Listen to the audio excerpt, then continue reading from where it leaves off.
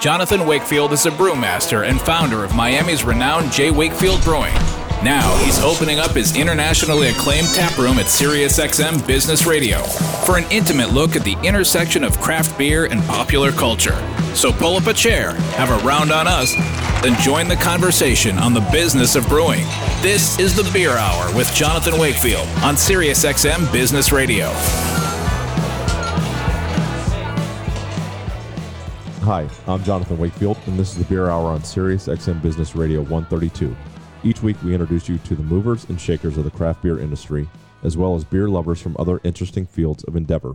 You won't find most of them anywhere else on the radio. I'm here in the tap room with my co-host, our head brewer, Maria Cabre. Hello, Maria. Hi, John. I'm glad we're back to English. Our first guest turned his love for home brewing and his passion for the outdoors into a thriving brewery, restaurant, cafe in Rochester, Minnesota. Forager Brewery takes its inspiration from the Driftless area, a wilderness region in the upper Midwest.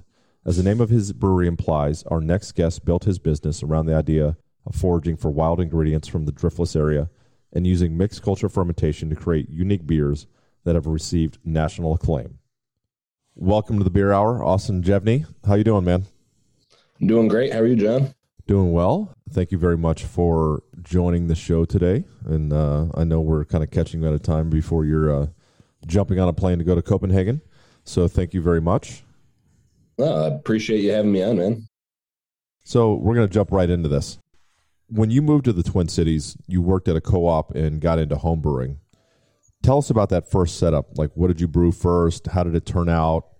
Tell us a little bit about that starting point. Yeah, so first beer I ever brewed on my own, being from Wisconsin, was obviously a Spotted Cow clone. I think everybody from Wisconsin brews a Spotted Cow clone for their first home brew. And it definitely didn't taste like Spotted Cow, but it wasn't a terrible beer. So that just kind of totally got me into it. It was a partial mash beer, so we used a little bit of extract, a little bit of grain. And yeah, from that point on, it was a massive addiction. I was brewing beer multiple times a week in my kitchen and moved to the back porch. Nice. So, I mean, I guess it's kind of like the same kind of backstory that I have. I mean, I guess you got good enough that your friends started to tell you that you should start selling your beer to the public. When did that idea of opening a craft beer like brewery take shape?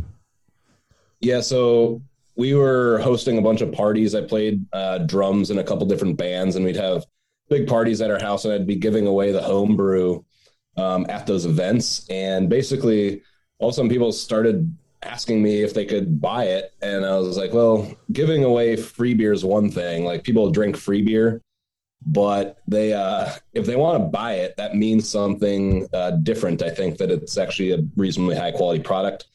At that time, Surly had kind of just gotten started, and the Surly law in Minnesota hadn't happened yet, so there weren't tap rooms allowed in distribution breweries. Okay. So there are only 11 breweries in the entire state. Now there's like almost 200 after that law passed. So this was like pre-Surly, 2007. I wanted to start a brewery, but I had never had any professional experience. And honestly, you couldn't get a job. You couldn't work for free for people because they just didn't need work. So it was very different. So I moved my kind of focus across the river into Wisconsin to Rush River Brewing Company. Okay. Started working with them. And then that kind of showed me the things I didn't want to do in beer and kind of solidified what I did want to do. And then it was all about finding capital and a partner to go into business with. Two failed situations later, end up in Rochester and meet my current partner, Annie.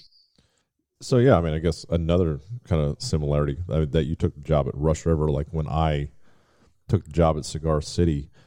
How valuable was that time at Rush River to put you to where you are now along the stepping line? I think working for a brewery, if you have ambitions of opening your own thing, is absolutely a must. There was a lot of information I could learn from reading every single book you could get your hands on and learning on a homebrewing scale. But to be able to understand and ask questions about what distribution was like, the shortcomings of packaging your product, like where you see loss in the brewery, what the limitations of certain size breweries are as far as what kind of beers people were comfortable making at that time, was super, super important. And just kind of getting a little bit more of a grasp on the legal aspect of what it would take to open a brewery and operate a brewery was very different than, there's not a lot of good information out there from each state government about how to do that. So to have some real world experience with people who've been through that was, priceless, honestly. That's kind of like why I quit my job. I quit my job in accounting, CPA, because this was a passion, and I left it to really learn about the business from the ground up, not just how to brew, not just to learn how to clean tanks or kegs, how to package, but really about the business itself, about distribution, about the licenses, about the taxes, everything that comprises the business as a whole.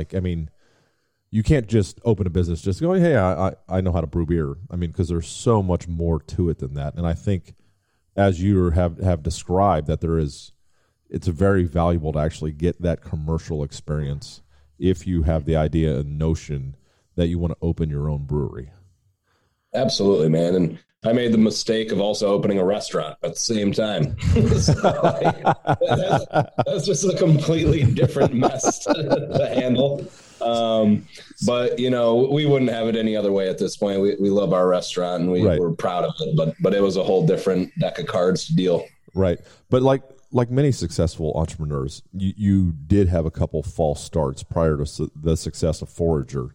What did you learn from those experiences? So the first experience was all about getting capital from people and trying to convince investors who I didn't work for a brewery for very long. It was hard to showcase what I was planning on doing to potential investors.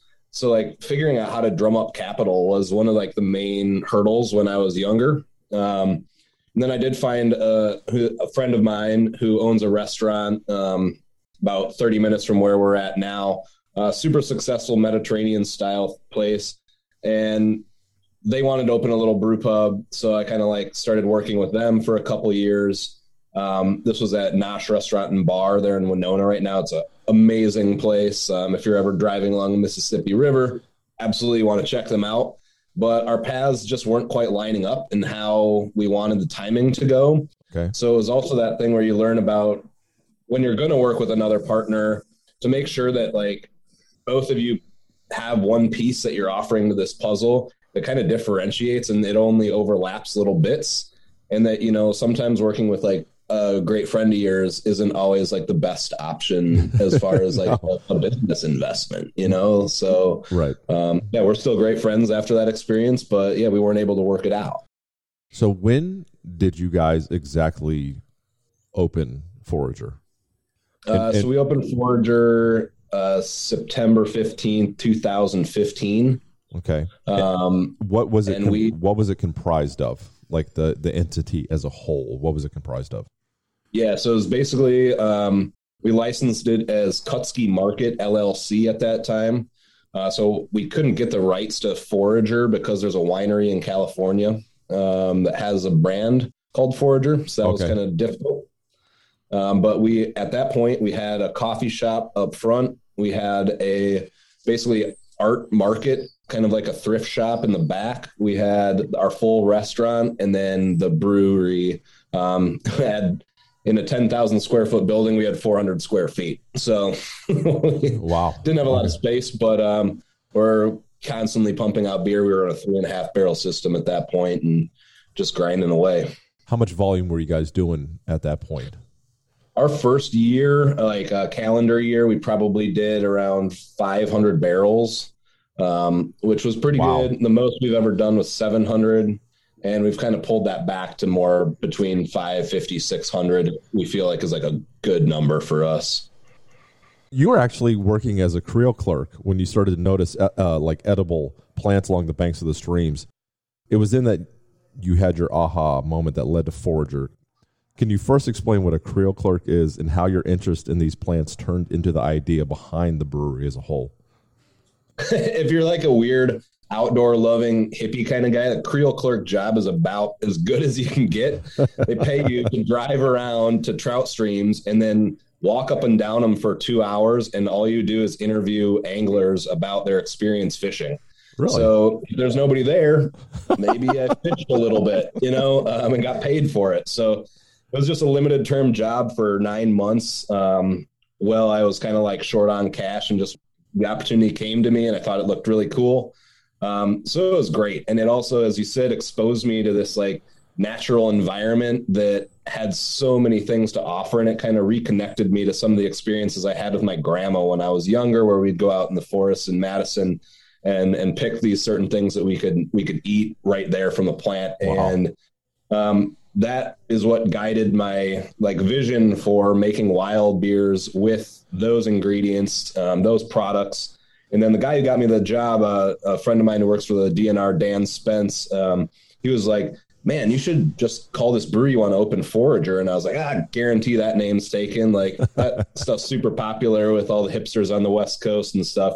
And sure enough, it wasn't. So we ended up getting that name, which was pretty great. But we also then were not allowed to distribute with it based on that winery out in California. Okay. Yeah. So when along the line did you meet Annie Henderson? So I moved to Rochester after things kind of fell apart with Nosh. I helped a friend open a Belgian beer bar, and he was really nice and was letting me give away my beer there. And he introduced me to Annie saying, hey man, like this beer is great. Don't give up hope. I know you've had these two like messed up experiences, but Annie is the kind of gal who gets stuff done. Okay. So I gave her some of my beer when she came into the restaurant. She said she thought it was great, and she was promoting a city council member and having like a big kind of fundraiser for that.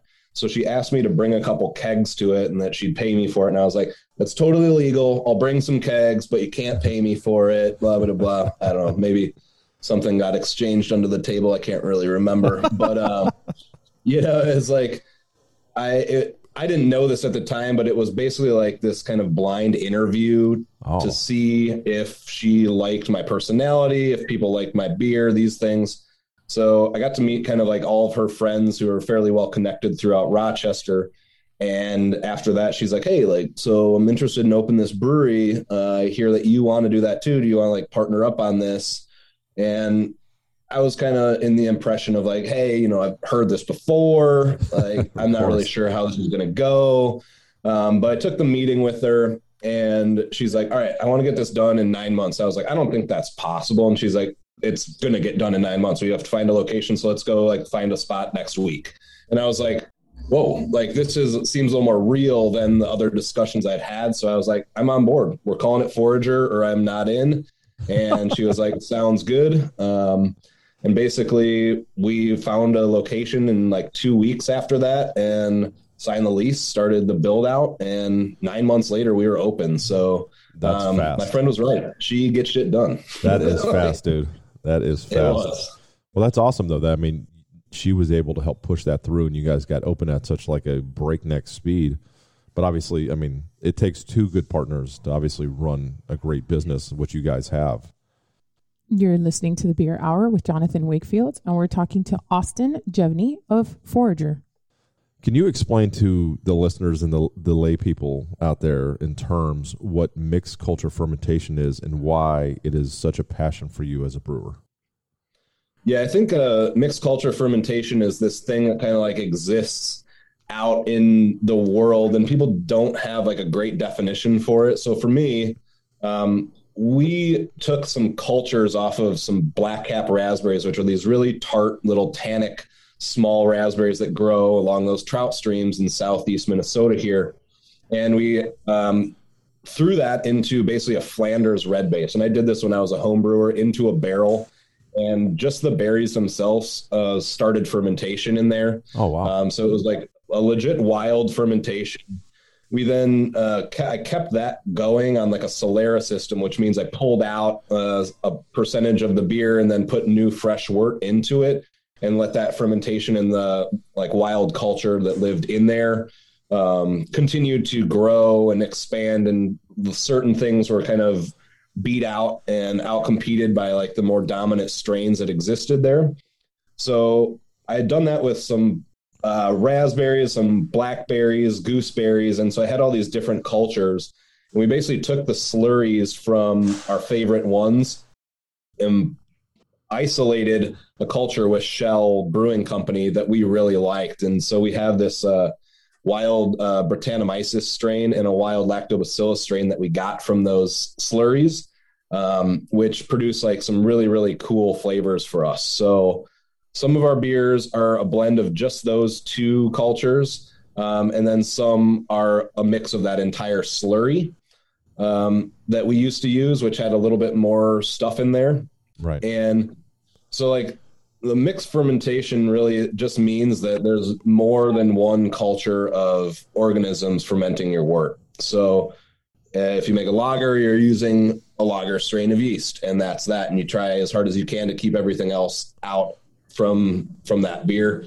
Mixed ferm, the point is to have these other things in there that layer your beer throughout time and temperature. So in Minnesota, why I love it is because it's half this artistic vision and half like nature still giving its like motherly hand to your product. Right. Like we go through major changes in temperature in our space where we ferment our wild beers. So we will see no activity from our lactic acid producing bacteria in there during the winter months, but see a really nice push from the Brettanomyces strain.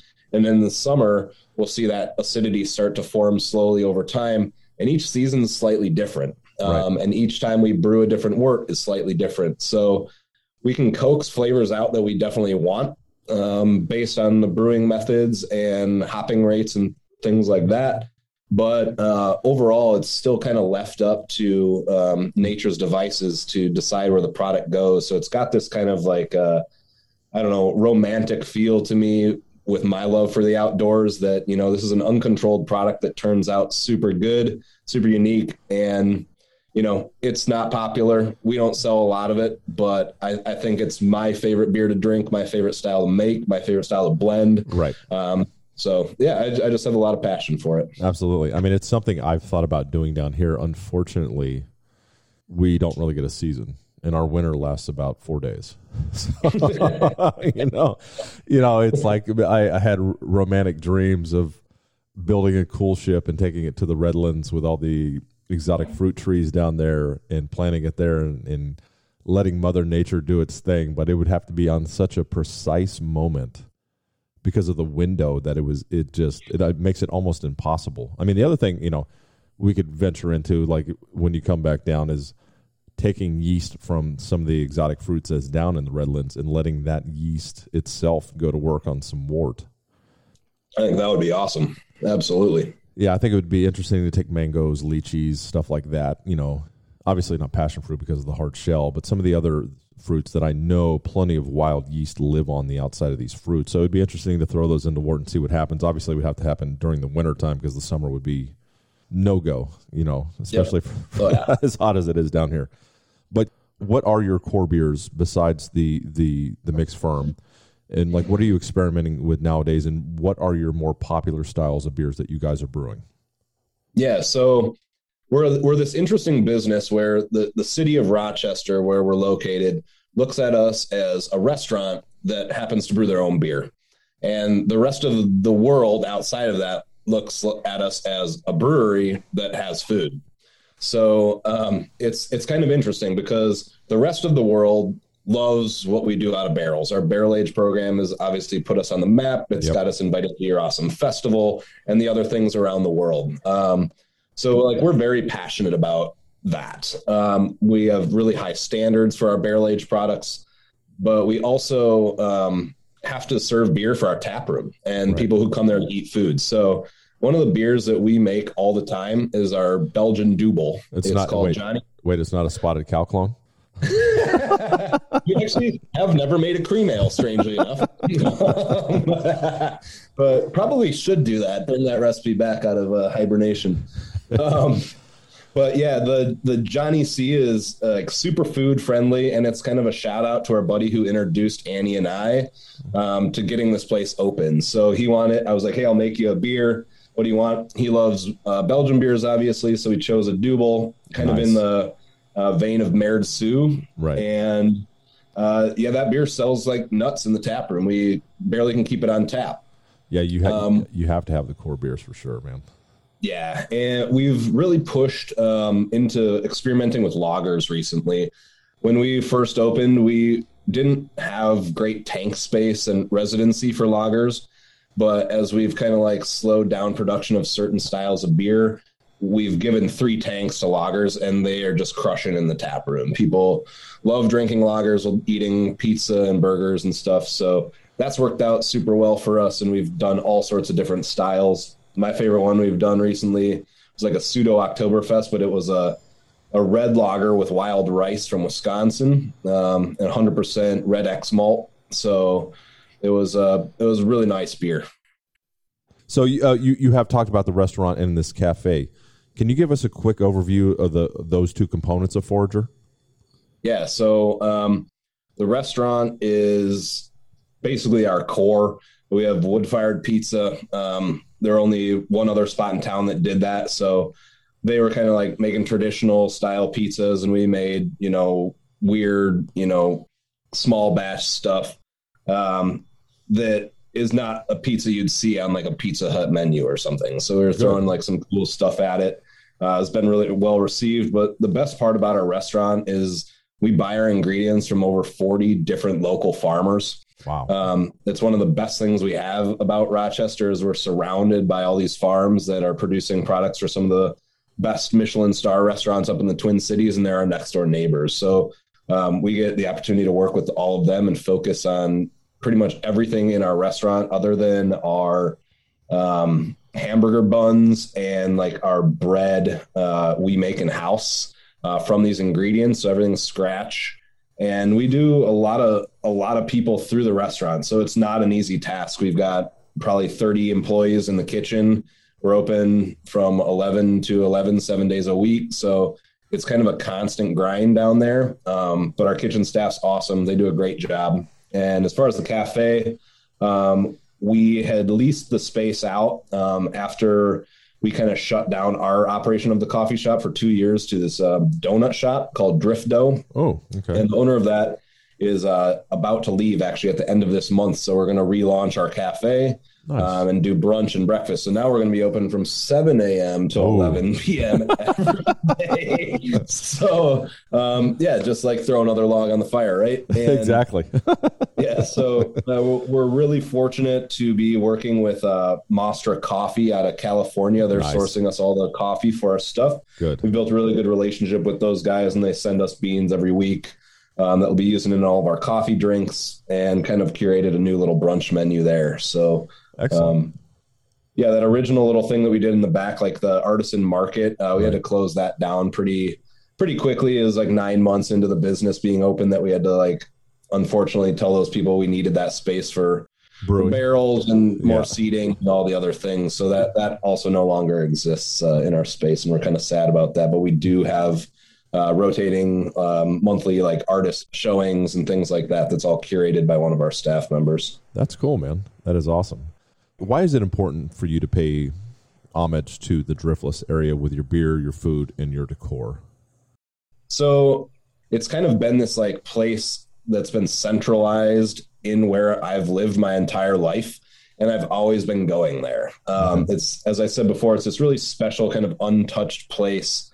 And it's where I've gotten so much inspiration when I need to just kind of break free from, the grind, go down into the Driftless region, reconnect with just nature, listening, feeling, experiencing nature. And, for me, that's my Zen place. That's my religious sanctuary. That's where I go to find myself again. Right. So, it was obvious to absolutely pay homage to that. And, let people know that this is a really cool place, and you're probably just going to drive through it, but stop and check something out while you're there. That's awesome. Yeah, I definitely I need to get up there and check it out for sure. I got one last question for you, brother. What advice would you give to a new entrepreneur who has experienced early setbacks? So I would say read as much as you can. Try to find what your passion is. and live for that, because if you do that, then your job becomes much easier. You just need to find yourself. There's a lot of things in craft beer right now that are very trendy, that are like, you are one of the people, John, who started these trends, like, that are blowing up all over the entire world. And it's that thing that if you hop on just to do that at this point, is that for you, or is that right for financial gain? Like, I'm not really sure, but for me, if you're going to start a business that you want to work for your entire life, like, you want to do that because it's something that you feel good about, the backbone of that business and the structure of it, and why you got into it in the first place is your passion for something, not just, I want to work for myself and I want it to be financially stable. Right. You're not just trying to make a quick buck. Yeah. Yep. So, I mean, that's it for me, is like do something that means something to you. I couldn't agree more. If you're not going to be an entrepreneur. Yeah, I couldn't agree more. Well, I want to thank you very much for your time. I want to tell all the listeners, go to Minnesota, go up to Rochester, also check out Forager, but also go and check out the Driftless area while you're there. So, I mean, I don't want to blow it up too much, I don't want to interrupt your Zen moments out there, but I mean, I myself need to get up there, and I do want to say thank you very much for your time. It's been a pleasure having you on the show, brother, and enjoy your trip to Copenhagen. Cool, man. Thanks a lot for having me, and I'll be in touch. We'll get down there and get some yeast off some fruit. Absolutely, brother. I'll see you soon, man. All right, later. Peace. You're listening to The Beer Hour with Jonathan Wakefield. Conversations on the business of brewing and popular culture. The harvest season for most crops is ending across America. Our next guest is the CEO of a 600-acre independent family hop farm nestled between the Cascade Mountains and the Oregon coast, in the Willamette Valley. Although 4 generations of his family have grown green gold at the family farm before him, he has already put his own stamp on the family business by doubling down on the company's core value of sustainability and by vertically integrating the company so that it can work more closely with craft beer brewers that are seeking a higher quality product. Their customers range from many of the biggest names in the craft beer industry to microbreweries that you have never heard of. Our next guest prides himself on the special relationship he and his team have built with them all. Welcome to the Beer Hour, Blake Crosby. How you doing? I'm doing well. Thanks for having me. Well, thank you very much for joining us on the show today. We very much appreciate your time. So I want to kind of start out, if you could, for the listeners, and explain what hops are and why they are so important to the brewing process.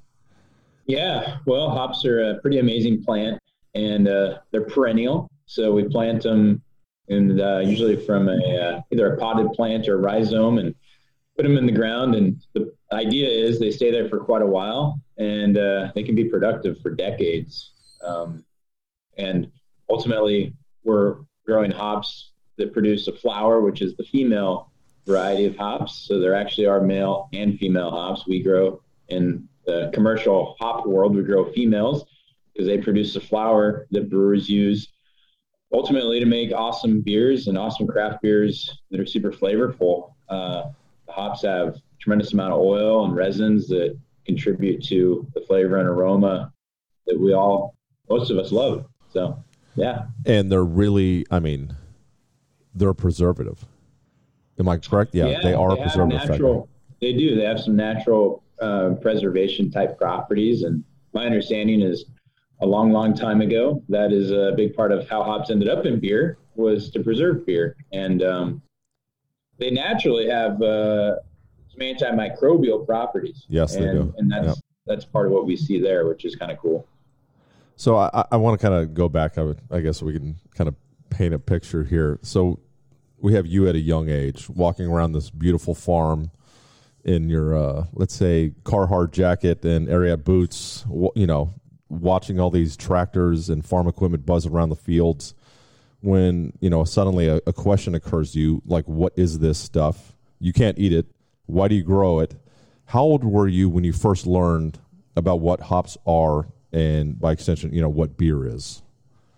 Yeah, I think back on that sometimes, and there was one moment that I recall, and it would have been during harvest, and I was probably maybe 5 years old. And my parents both were very involved with the harvest. And my mom would work in the kiln actually at night. Because it was a day and night type thing, which it still is today. And my dad was kind of working day and night. The operation was a lot smaller back then. And so it was very much hands-on. And I remember going there to visit because I was staying with my grandparents during that period because my parents were busy working. Right. And so I got to stay at Grandma and Grandpa's house, which was fun. And we went out to visit. And I just remember walking into, it would have been the baling facility. And there's these big mountains of dried hops getting pressed in the bales. I remember that moment being pretty interesting because that smell, it was the first time I remember that real defining, that aromatic. Yeah. Yeah, super aromatic. And it was overwhelming in a good way. And I don't know if that was the moment when I realized what hops were, but it was the moment that I remember thinking they were really awesome and cool. And like, I don't quite understand all this, but whatever my parents are doing seems kind of special. And I remember that. And then I don't know exactly after that, if, at some point I figured out what beer was and kind of understood the hops went into beer. But to be totally serious, it's kind of hard to believe, but it wasn't until I was probably even out of college that I fully realized how our hops were being used by brewers. And a big part of that was historically, a lot of the hop farmers, including ourselves, sold to merchants. And we never had any connection with brewers and never really thought about it, oddly enough. We just grew the crop, sold it to the merchant, and got paid, and that was it. Wow. So how many generations has this farm or you guys been in the hop industry, really? So we started here in Willamette Valley, farming late 1800s. We put our first hops in the ground around 1900, though. Wow. So 121 years ago, and I'm the fifth generation that's been in the hop business here. Wow, that's awesome. Do you remember how many acres do you guys have now? Now we have 600 acres of hops. Wow. And I'm sure it didn't start out that big, but over time it grew to that. I mean, how many different, what you would call varietals, do you guys grow on these 600 acres now? We have 15 right now, and kind of rewinding to when I was getting out of college, which I alluded to earlier, that's when I started to get interested in the business of hops. And then we only had about 3, as I recall, 3 varieties. And that was, 14 years ago. Do you can see there's been a big evolution. Do you remember those 3 varieties you had back then? Yeah. So it was Nugget was a real big one for us, and Nugget in the Willamette Valley always did really well historically, which is where we're at in Oregon. Right. Sterling, which I recall that one because I thought it was really cool because that one in the day we actually sold directly to Coors Brewing Company. Oh. Which I always thought was cool because, again, we didn't have many connections with brewers, but that was one we did have. And then we grew Willamette hops as well. Of course. Do you guys live on the farm now? I mean, has your family always lived on the farm, or was it always pretty much kind of off-site deal? Family, has traditionally lived on the farm, grew up on the farm, family homes on the farm. I sort of broke mold and moved. I'm about 15 miles north of the farm, kind of between the farm and PDX. Okay. Which I've come to enjoy that. So I can kind of go both directions a little bit easier. Of course. Absolutely. Who would you say taught you the most about hop farming? Was it your father, grandfather, or was it more just learning bits and pieces from the people that worked on the farm? I think it's like anything, like having a mentor or a coach, in this case, primarily my dad, and his father as well was around. He passed away when I was 24. So I was fortunate to have quite a bit of time with my grandfather, which I really appreciate now looking back. And I'd say my dad and my grandfather, especially my dad, of course, and then probably the last 5-7 years, you start to kind of do things yourself and you modify methods or you try new things or, everyone approaches things differently.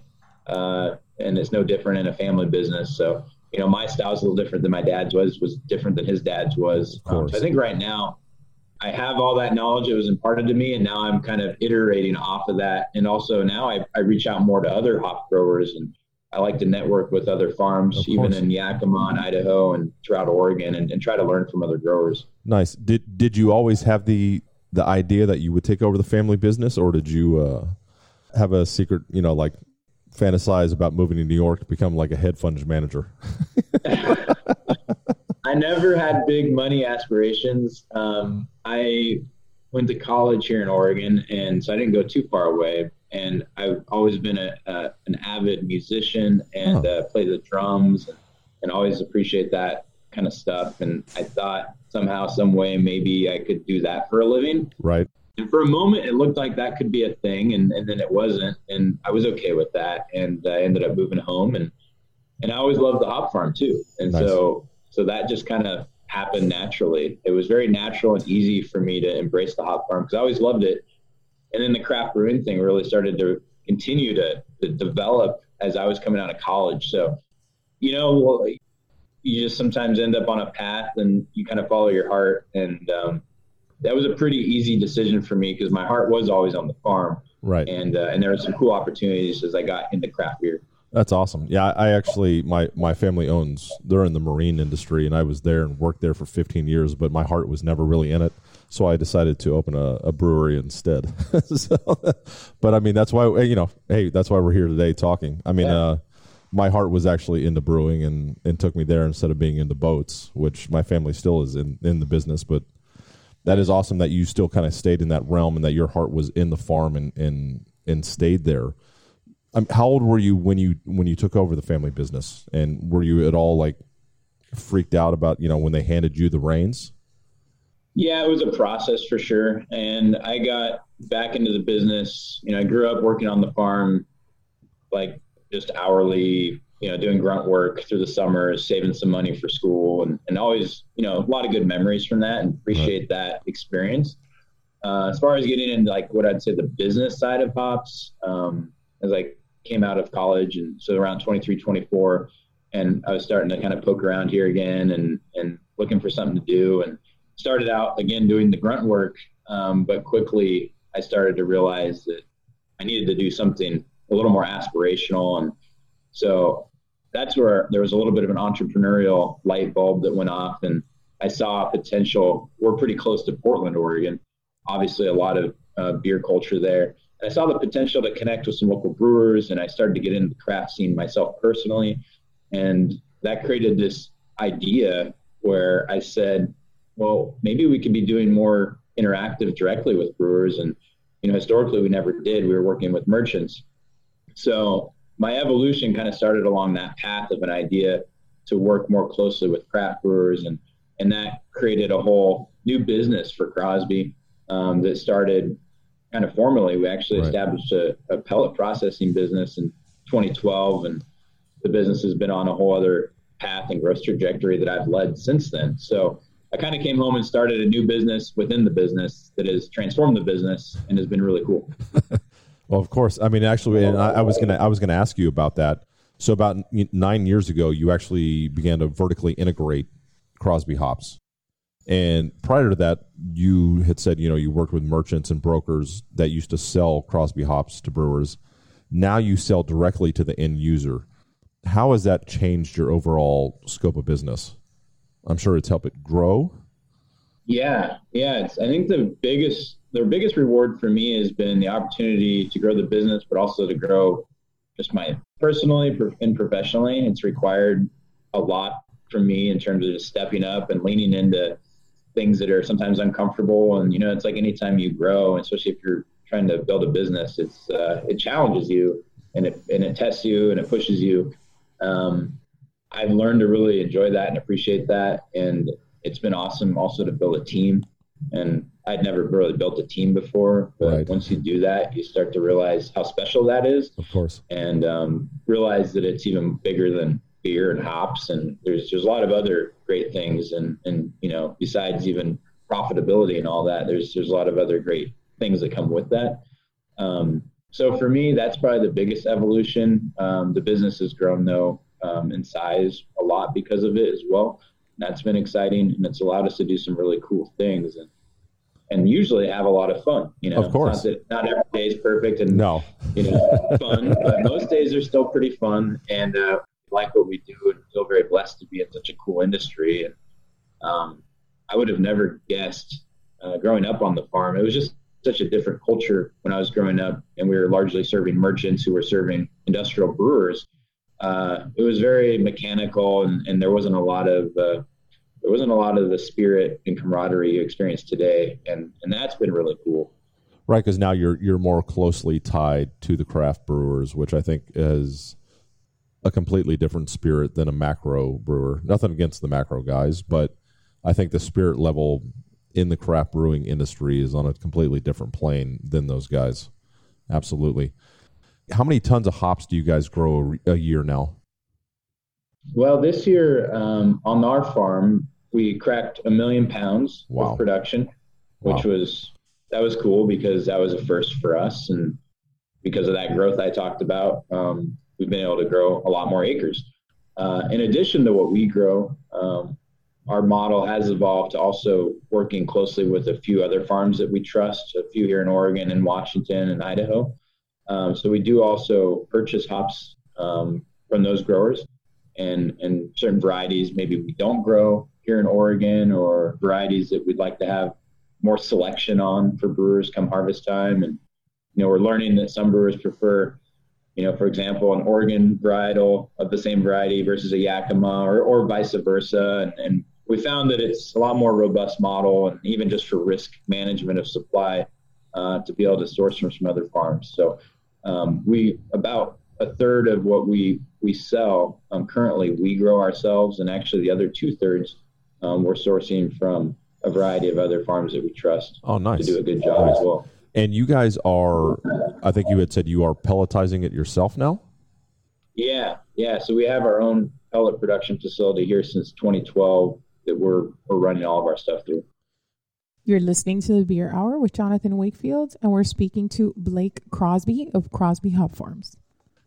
As I've been had my brewery here now for over 7 years, the thing has always been, hop utilization. And now, as you've seen, we started with T90, and then it was the cryo pellets and this and that. I mean, do you think there's another step, or do you think like the cryo and like that kind of cryo blend where it's not that level of utilization? I mean, is there another step to this, do you think, for the next pelletized form of hops? I'm still trying to answer that question myself. I think naturally there's a lot of smart people out there in the hop industry and even beyond. And I think those folks are working hard on those types of questions. From my perspective, I certainly think there's going to be more evolution and innovation. I don't quite know how far you can take a natural product and continue to convert it into new products without it getting too far away from the core. Of course. And I wonder about that. How far away from the core product can we comfortably get where it's still engaging and exciting and like I said, kind of feeling natural, of course, which is, I think, aligned with craft brewers' values. I do think we're going to see more sophisticated downstream products in terms of extracts. I think we're seeing that already. Yeah. And I think there's going to be a certain portion of the market that embraces that. I think there's probably a good chunk of the market that still probably won't.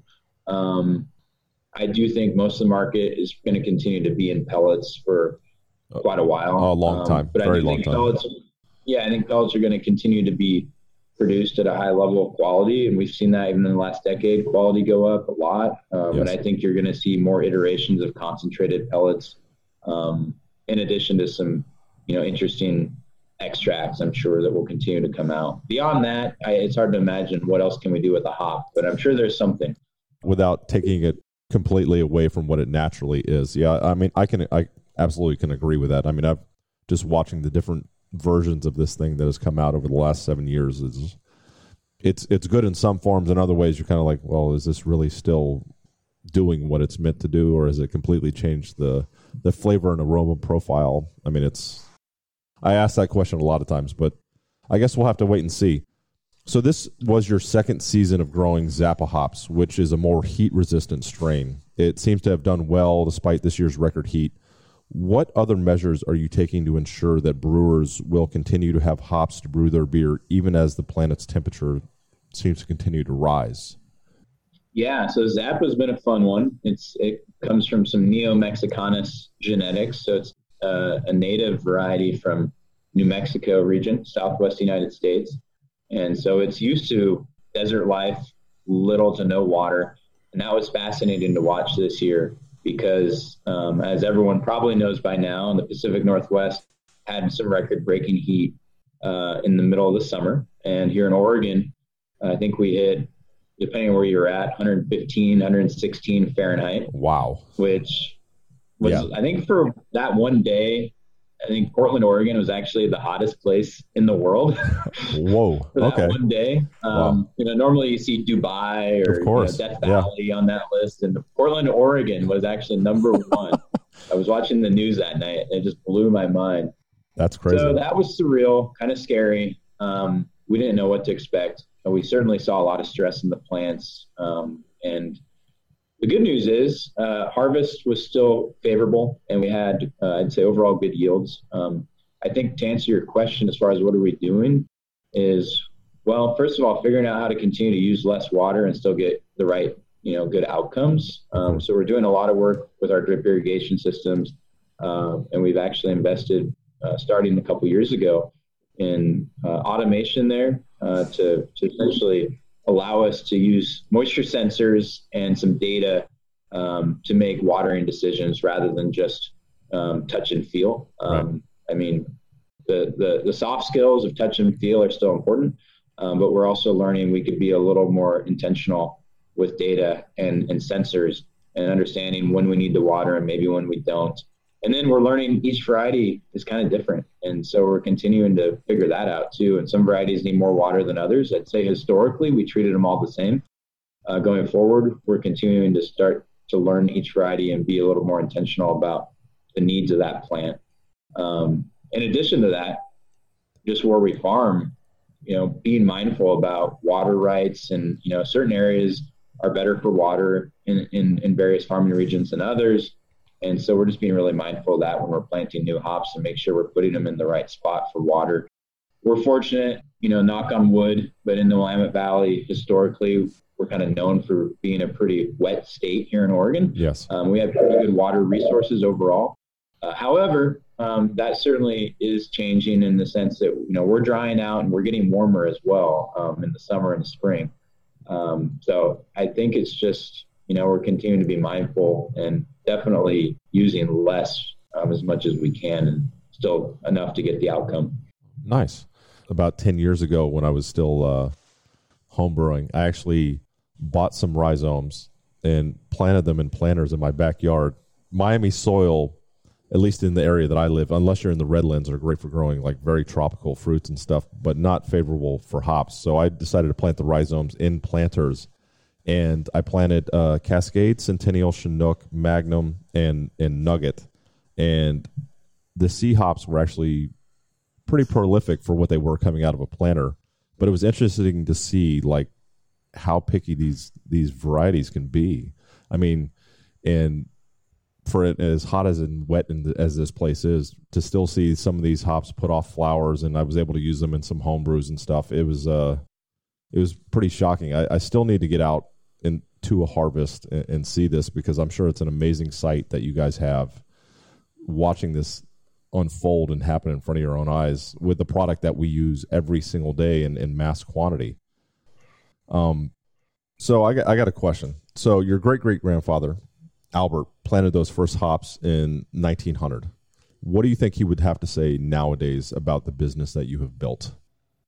Man, I don't know. I mean, I can't even imagine, just the world in general for someone from that era, what they would think. It would probably feel like, so foreign and, of course, just strange. I often think, because I didn't know Albert, but I often think of my grandfather, Edgar, right, who would have been the third generation, my dad's dad, because I knew him pretty well.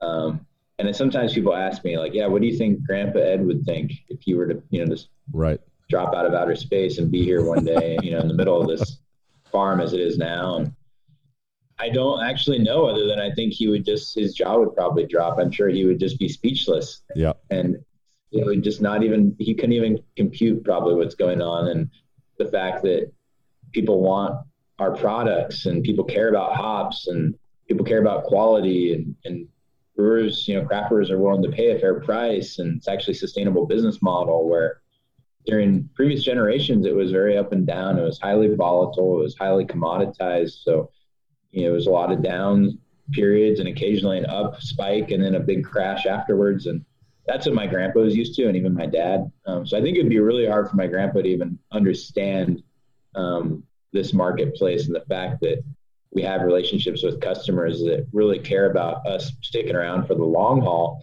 and care about values and purpose and, a lot of those things that I think even in business in general, a generation or two ago, the conversations were very different. Nice. So my last question here is, do you have a sixth generation waiting in the wings to take over after you? That's the right question. I get it now more than ever. Currently, I don't. And hopefully someday that'll be the reality. And I certainly want to see the business go on and go forward. That's awesome.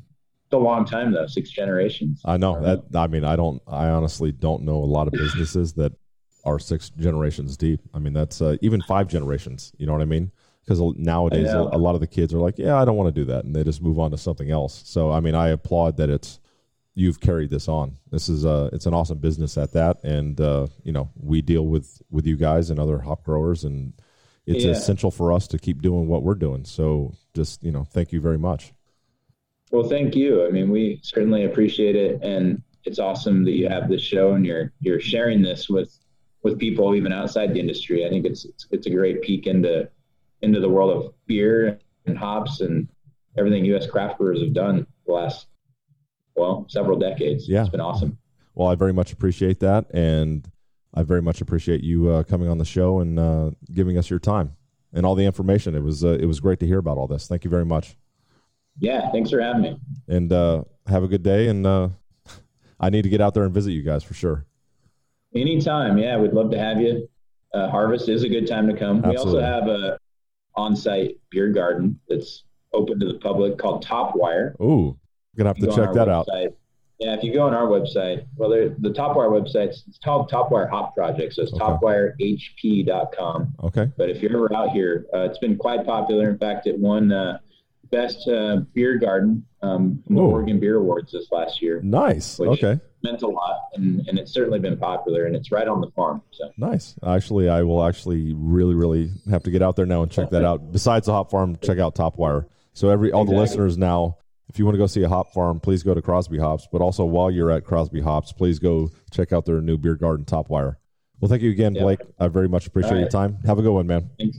We'll see you. All right.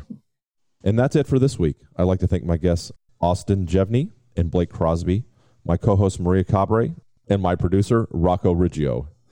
Thank you for listening. You can catch us each Friday at 7 p.m. Eastern Time on Business Radio 132.